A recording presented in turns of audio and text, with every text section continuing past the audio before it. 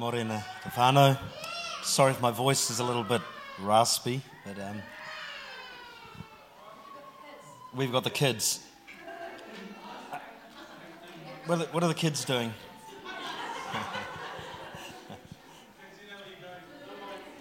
Children out the back, is that right? Some of the, and creche as well, some will return. Dale and I are looking after Aaron and Arta's, our little moko, two of them. They've taken Takari with them, so we're taking a photo before and after the 14 days. So this is 5 years old already and about 4 centimetres shorter. So it's already a week of it's done great damage to us. So it's just Sam and Emma also in Asia, they're part of the Kaitiaki here. So yeah, just for those who are visitors, we came here probably 13 years ago with a group of about 7 of us from Palmerston North. I helped oversee a network called Link NZ, and out of that, we came here to help plant this church. We started in a little house, and out of that house, we soon couldn't fit, and then we started this beautiful journey, a bicultural journey, learning about our land and what it means, and that's really won our hearts together over this time. So that's a really brief little role. My specific place in this journey is Dale and I helped to oversee the network of about 17 churches called Link NZ. So part of that is a privilege of just get around this whenua, this land, see what's happening, and kind of touch hundreds, I guess thousands of people's lives over the period of a year and see what's happening. So yeah, can we just pray? And I'm just aware, again, going around our land, how much our land is, in one sense, recovering, but in another sense, not.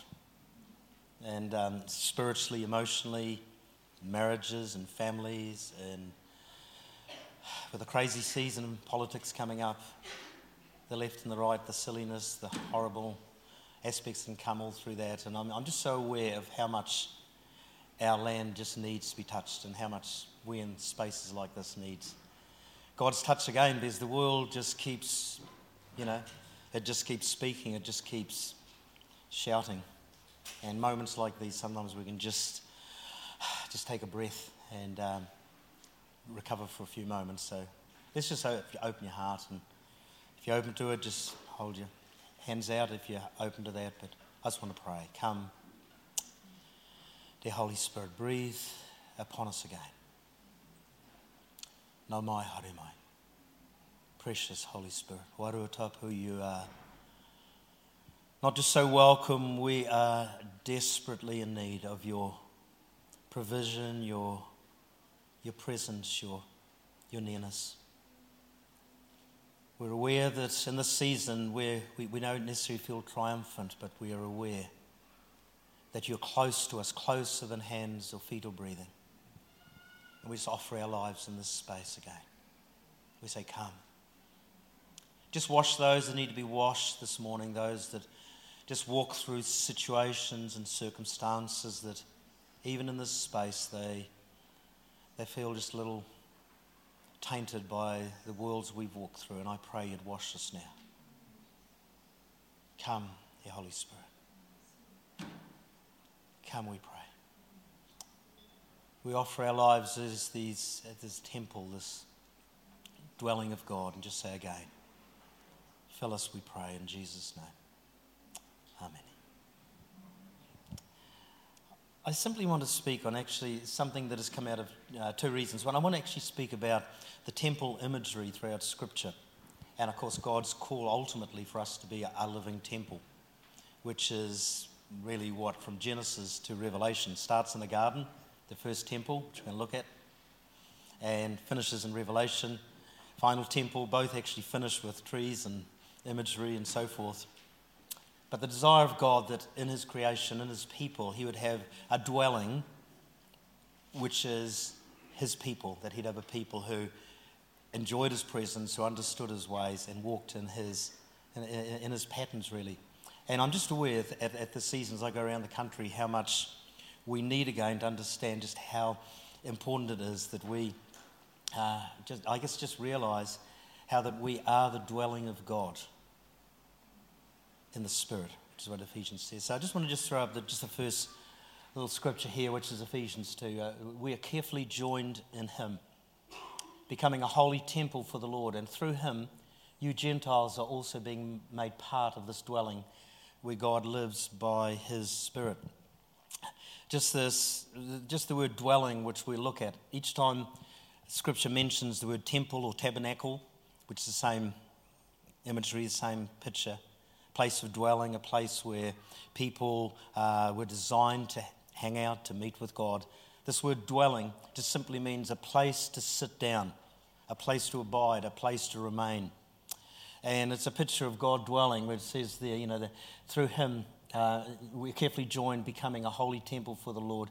You're being made to be part of this dwelling, this place where God sits down, where He finds His place amongst us, where it becomes a place of, in one sense, of simple but determined obedience to walk in His ways. And this dwelling where He sits amongst us, not just moments like these, but in our homes and in our workplaces and the kind of people we are. Just the next one. One of the places we know is that He dwells particularly amongst the church. The church becomes the dwelling place. It's not the only place, but the church, when I say that, not this building, but we, the church together, we're the dwelling of God, we're the people of the Spirit.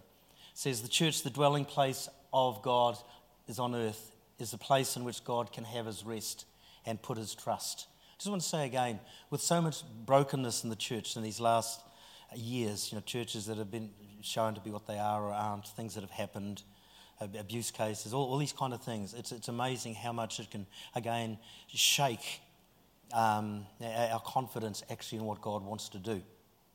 And usually these things happen because there's something new that the Holy Spirit is wanting to, again, I believe, bring forth. And so it just says here in this, the church, the dwelling place, the place where God wants to sit, a place of God on earth, is a place in which God can have His rest and put His trust. It is His dwelling place. God lives and moves to accomplish His will and to satisfy the desires of His heart. Because the church is God's dwelling place, the church is where God expresses Himself, not the only place. But if He isn't expressing Himself as a dwelling place amongst us, where is it going to happen? And I think as I go around the country again, there is something of God helping us to understand, wanting us to understand that things like prayer and devotion, which all around our nation are just, there's this rising tide of people saying, I don't pray great, don't understand all that stuff, but there's a longing to pray. There's a longing to become a dwelling. There's a longing to say, I'm tired of sitting in the shadows just of some of my journey. I really, really, in a quite a deliberate way, want to engage to become this living temple, this dwelling, this tabernacle, whatever the words are.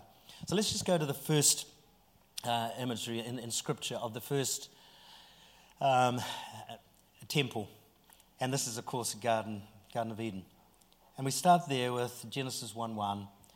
And it says there, and God, the Spirit of God breathed, ruah, the breath of God, was hovering over the face of the waters, and He starts to speak into creation.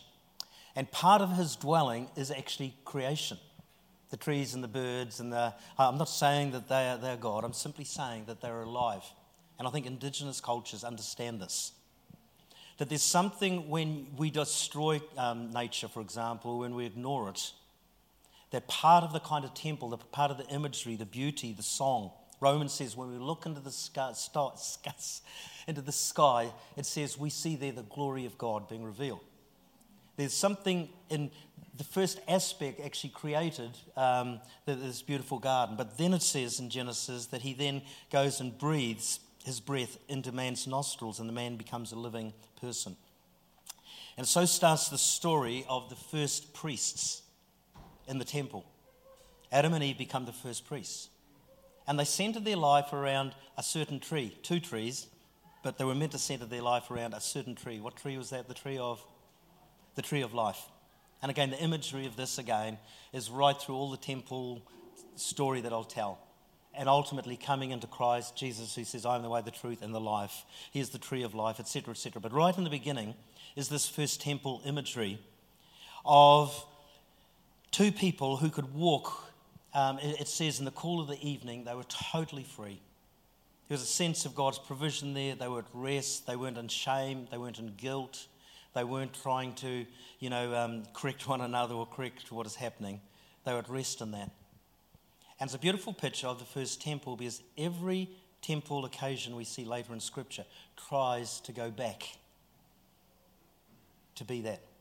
So here are these two priests, not official position, Adam and Eve. They weren't says you're a priest, or they weren't given titles, but they were priests.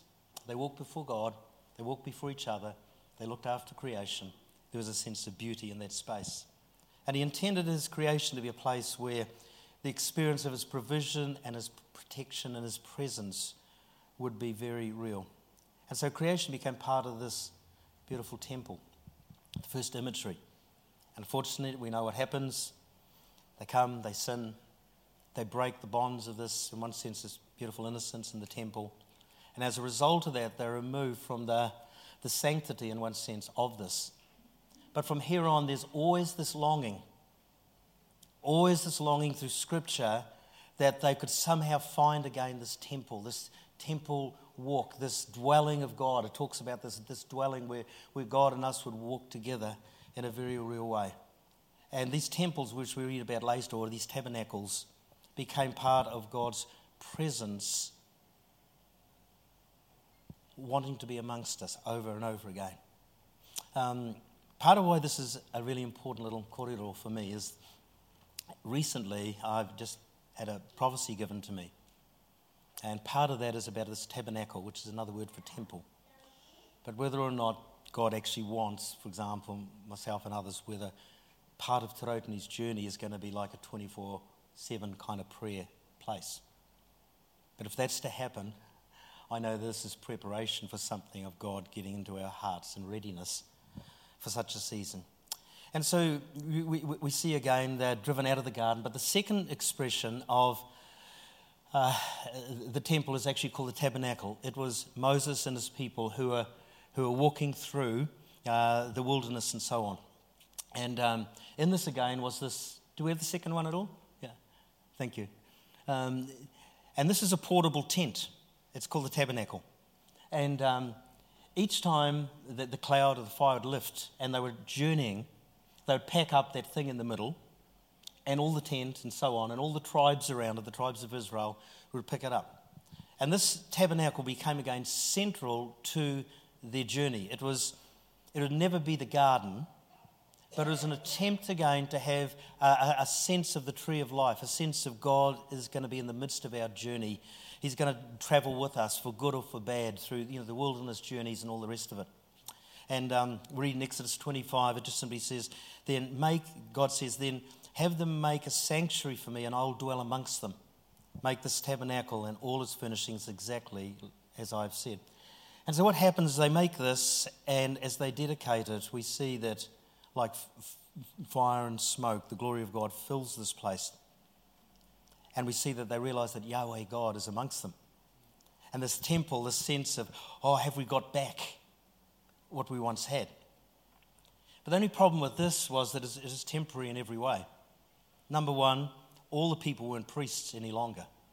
There were certain people with certain tribal rights, with certain privileges, certain days, certain things start to take place that would mean there were people in and out.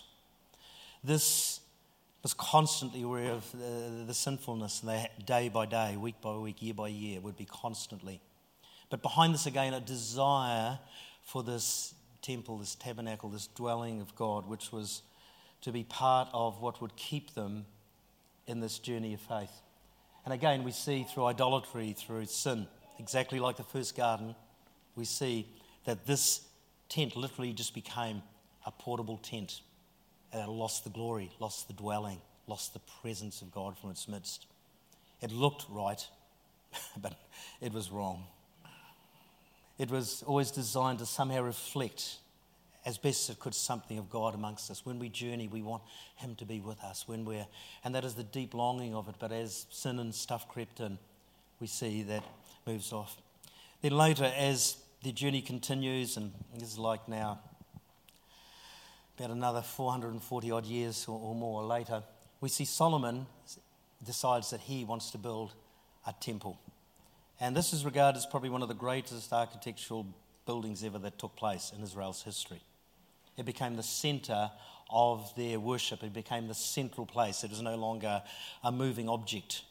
It had this remarkable structure. It was placed. I just read here. It was built on the Temple Mount, an altar where Abraham had built an altar to sacrifice his son Isaac. It is an attempt to recreate again the dwelling of God. Why? Because God met him when he went to sacrifice his son, and God says, no, stop. You don't need to do that. And he remembers that, and they build again this beautiful temple.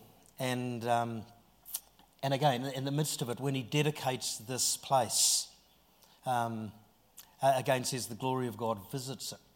So much so they couldn't even stand.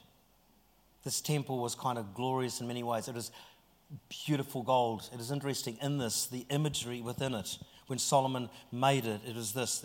They had through it, cedar wood was right through it, but over that cedar wood covered in gold was open flowers and gourds and pomegranates and palm trees, etc., etc. Again, imagery of what? The first garden, the first temple. And this kind of awareness that this temple, this structure here, deep inside it, there's still this longing for the garden. A place where we all can be priests.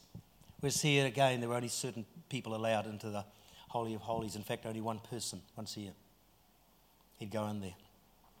And all the rest had different positions until people like ourselves would be outside here somewhere, giving our sacrifices and so on. But again, this deep desire that something of Eden would overlap their journey, would be found in them, and there'd be moments when that exactly is what happened. And they would find God's presence. But again, as in the first and the second tabernacle and temple, we see sin drives them out of that place. And by the time Jesus comes along, he does this horrendous thing, seemingly. Because this had been destroyed and rebuilt. By the time Jesus was there'd been 40 years of rebuilding, and finally the temple was all in place. And it's where Jesus comes in, he enters the temple in John 2:13-20. And he comes in, he starts kicking over the tables, turning the tables over, says, get out of here. Because when he walks into that place, it is no longer the dwelling of God, but the dwelling of a whole lot of people doing this stuff, selling stuff, corrupting it, full of idolatry. The poor were outside, they weren't allowed inside. It was rank serial number. The kind of dream that God once had of a garden that is free was now a place that is only set aside for certain people. And he comes in and he speaks this, which was horrendous to the Jews, because when it was rebuilt, this was their dream. This is it. This is the central point of worship for them. When Jesus is present, he comes in, tips over these tables that are just really, really upset. And he declares, this thing is coming down. In fact, he made this horrendous statement to them. He said, this temple will be destroyed in 3 days. It'll be raised up. It'll be destroyed and raised up in 3 days. Of course, they're saying, that's impossible. You're mad. It's taken 40 years to build. It'll be here in 1,000 years. By the way, it was destroyed 40 years after this. But Jesus wasn't talking about the blocks 3 days. He was talking again about himself. That in 3 days, of course, he would die, he'd be broken down, but he'd be raised up again in resurrection life. And that there'd be this new temple, this new people that were going to emerge out of this, that were no longer going to be built around bricks and mortars and stones and certain in and out, but around a people where the Word who became flesh, which is Jesus, he says, would dwell again amongst us. Isn't that beautiful? I know many of you know this stuff, but I'm going somewhere because I do believe that the Holy Spirit's after our hearts again. And in the midst of that, we see that he starts to gather this people, the disciples, people like ourselves, to himself. And he starts to talk about this new dwelling, this new place, this new people. You're once not a people, but now you're the people of God. And they say, but we've got all this whakapapa, we're Israel. No, he says, no. This is a new people. This is a new Israel. This is a new coming together of my presence in this new temple. Acts chapter 2, they gather together. We see the Holy Spirit falls upon them, fire, cloud, just like, again, some of the imagery that took place in this old temple. And we see here that a new priesthood, again, rises up. It's no longer a priesthood with certain cloaks or serial numbers or places, but people passionately dedicated to following the dwelling of God. They were fishermen. They were. I think there's a lawyer amongst them. There was normal people like you and I. But he's saying, hey, this new garden, this new temple that I'm raising up, it's going to be free of these borders. For my dwelling will now be amongst you, be amongst Toya and amongst, I go around this room. That somehow this idea that they think this thing is going to stand forever. It's not. It's coming down. But this new temple which I'm going to raise up through my body, through my people, my dwelling, my habitation, my sanctuary, all those words, whatever you want to put around them, is who he puts his dream within. Believing this is in fact the new garden. This is kind of like the hope that he has in his people. And as this happened, we know the church explodes. And all of a sudden, this people are no longer trapped in that. But they start to love and care and break in amongst the poor and the needy. And this priesthood doesn't look like the old one. The barriers are coming down. And in their midst, there's people who are being healed and the sick being restored. And something of that garden restoration from Genesis 1 and 2 is again in their midst. And he says this, my spirit will come upon you and he will remain upon you. In other words, it's not just moments where he would come and then be removed, but he says, my spirit is going to come upon you and remain, stay with you. And if we are willing to be this kind of companies of people that says, God, we will be in position to be that your dwelling would remain amongst us and grow. And that we would see more and more of something of this temple life, this beauty of God being amongst us taking place. I just want to take us to 1 Corinthians 6. And if you have a Bible, you can read this, but I'll read it to you. And it's a verse that's, I want to just open up just a little bit. 1 Corinthians 6. At the end of 1 Corinthians 6, sorry, there's not a lot of jokes today or stories, but you can tell I'm carrying stuff. I've just been around our land for these weeks. It's the first time back. I so love this place. Seriously, I just so love it. I wish I could just, I've got about another 5 weeks out. So, but the chapter finishes by saying this. It says this, don't you realize, this is 1 Corinthians 6, verse 19. Don't you realize that your body is the temple of the Holy Spirit, who lives in you and was given to you by God? You do not belong to yourselves, for God bought you with a high price, so you must honor God with your body. What's he saying here? The first verses in 1 Corinthians 6, the first 6, 7, 8, 9 verses, are all about this church that has experienced God's presence and power, this temple life. But here they are now, quarrelling, arguing, taking each other to court, lawsuits. And he's saying, what are you doing? What are you doing with this temple? What are you doing amongst you? Why are you destroying it through that kind of acrimony? And then he goes on, he speaks about the kind of lifestyle, and he's saying, don't you realize that People who do wrong like this won't inherit the kingdom. Don't fool yourself. Those who indulge in sexual sin or worship idols or commit adultery or are male prostitutes or practice homosexuality or thieves or greedy people or drunkards or abusive or cheat people, none of these will inherit the kingdom of God. Some of you were once exactly like that. But you were cleansed, you were made holy, you were made right with God, calling on the name of the Lord Jesus Christ and by the Spirit of God. Then he goes on to say, therefore, do you realize that your body is the temple of the Holy Spirit? And it's like this imagery again. He's saying, guys, don't lose the beauty of my dwelling amongst you. What you do with your lives, what you do with your bodies, what you do with your days matters. When we walk, when we talk, when we have people in our homes, it's not like something switches off. We can't if we understand that we are this dwelling of God.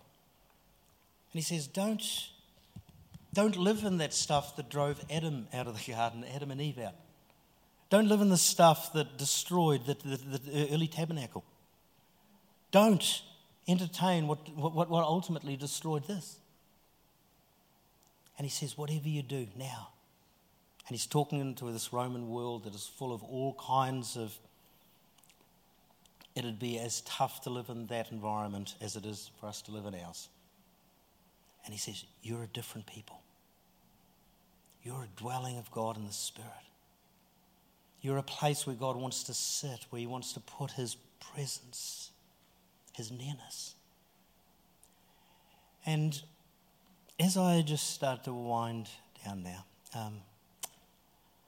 he says, why destroy this new temple? That's what it says here, the verses earlier I didn't read.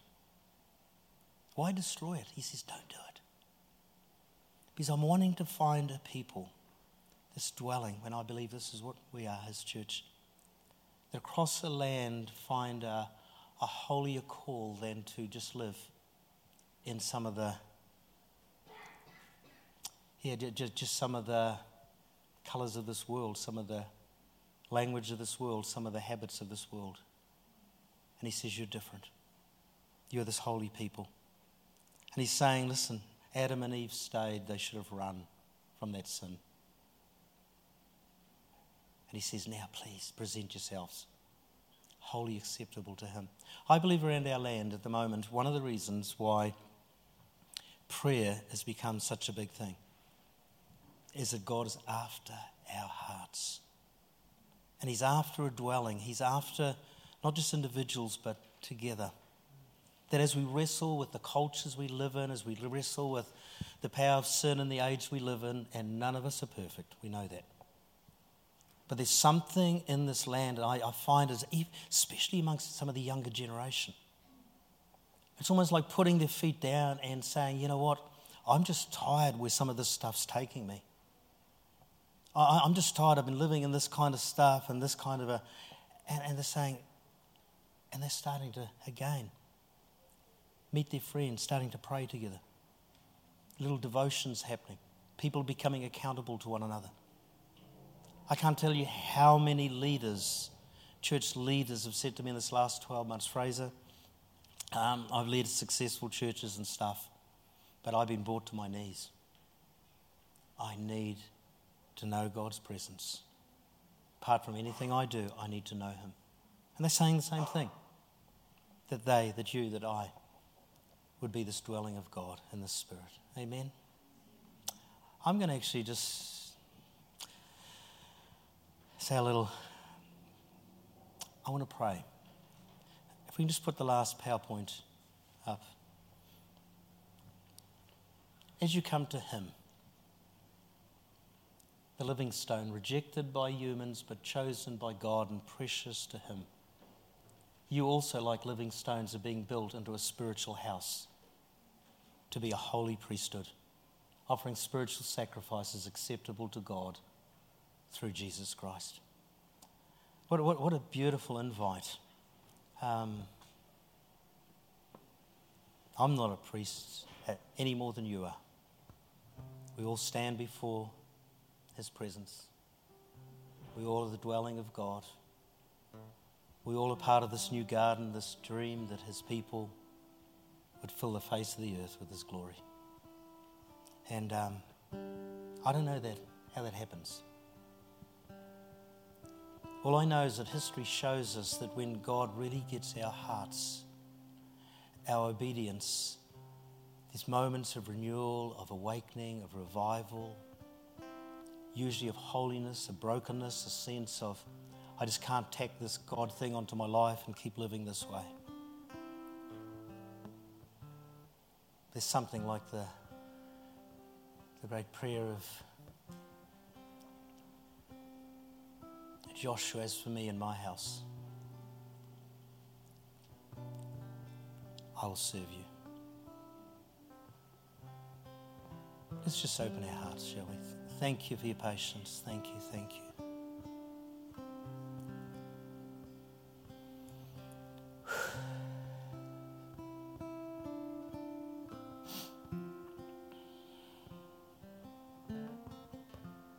The center of that garden was this tree of life. Yeah, we may have eaten from the tree of the knowledge of good and evil and lost our way, but even this table before me, this tree of life, we receive you today in our midst. Maybe today as you're sitting here, you just need to bring before God just those things that have muddied you, dirtied you, just left you feeling, even in this space, in some way, away from God. And I just want to invite you, just His love endures forever. See, this new temple isn't one that drives people out, but welcomes us in through the precious blood of the Lord Jesus. And if you're in that space today, just where you sit, I'm not going to ask you to do anything, just where you're seated, would you just bring your life before God? You may want to pray something like, Lord Jesus, I need you today. And I confess before you, whatever it is you need to confess, I confess.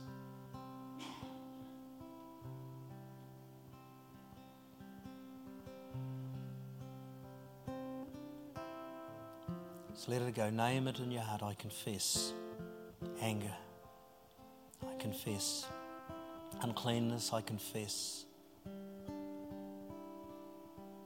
And we turn to you today, Lord Jesus. We pray the precious blood of Jesus Christ right now would just cleanse every heart, every mind. Even as I stand here, the beauty of, I remember coming back at about age 18, 19, back to the Lord. The beauty of being able to finally confess the crud that is in my life. Getting washed and freed, and for the first time in years, knowing that I could truly be free to walk before Him. Yeah, it's taken years and it still is. But I thank you, Lord, for those moments. And even in this space today, maybe it's a moment for you.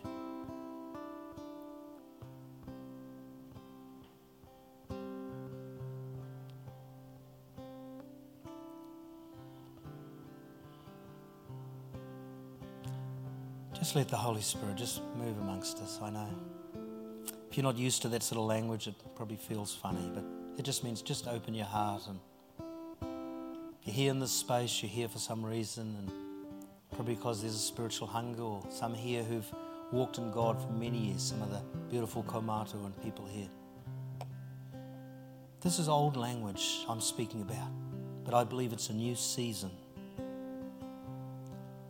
of God drawing us, helping us know you are the dwelling of God. Fraser, you are the temple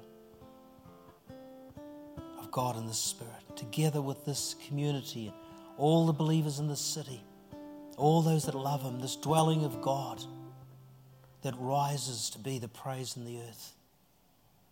And we offer our lives to be such a people today. Fill us now.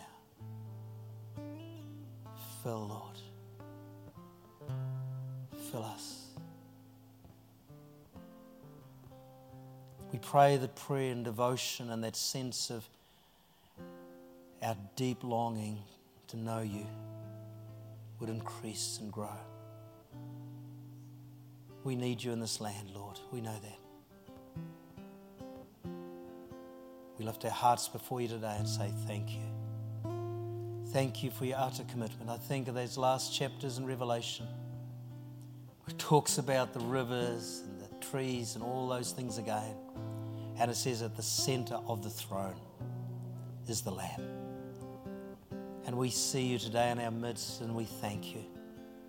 We thank you for this new temple that we're joined to, this new habitation. We bless you together in Jesus' name. Amen.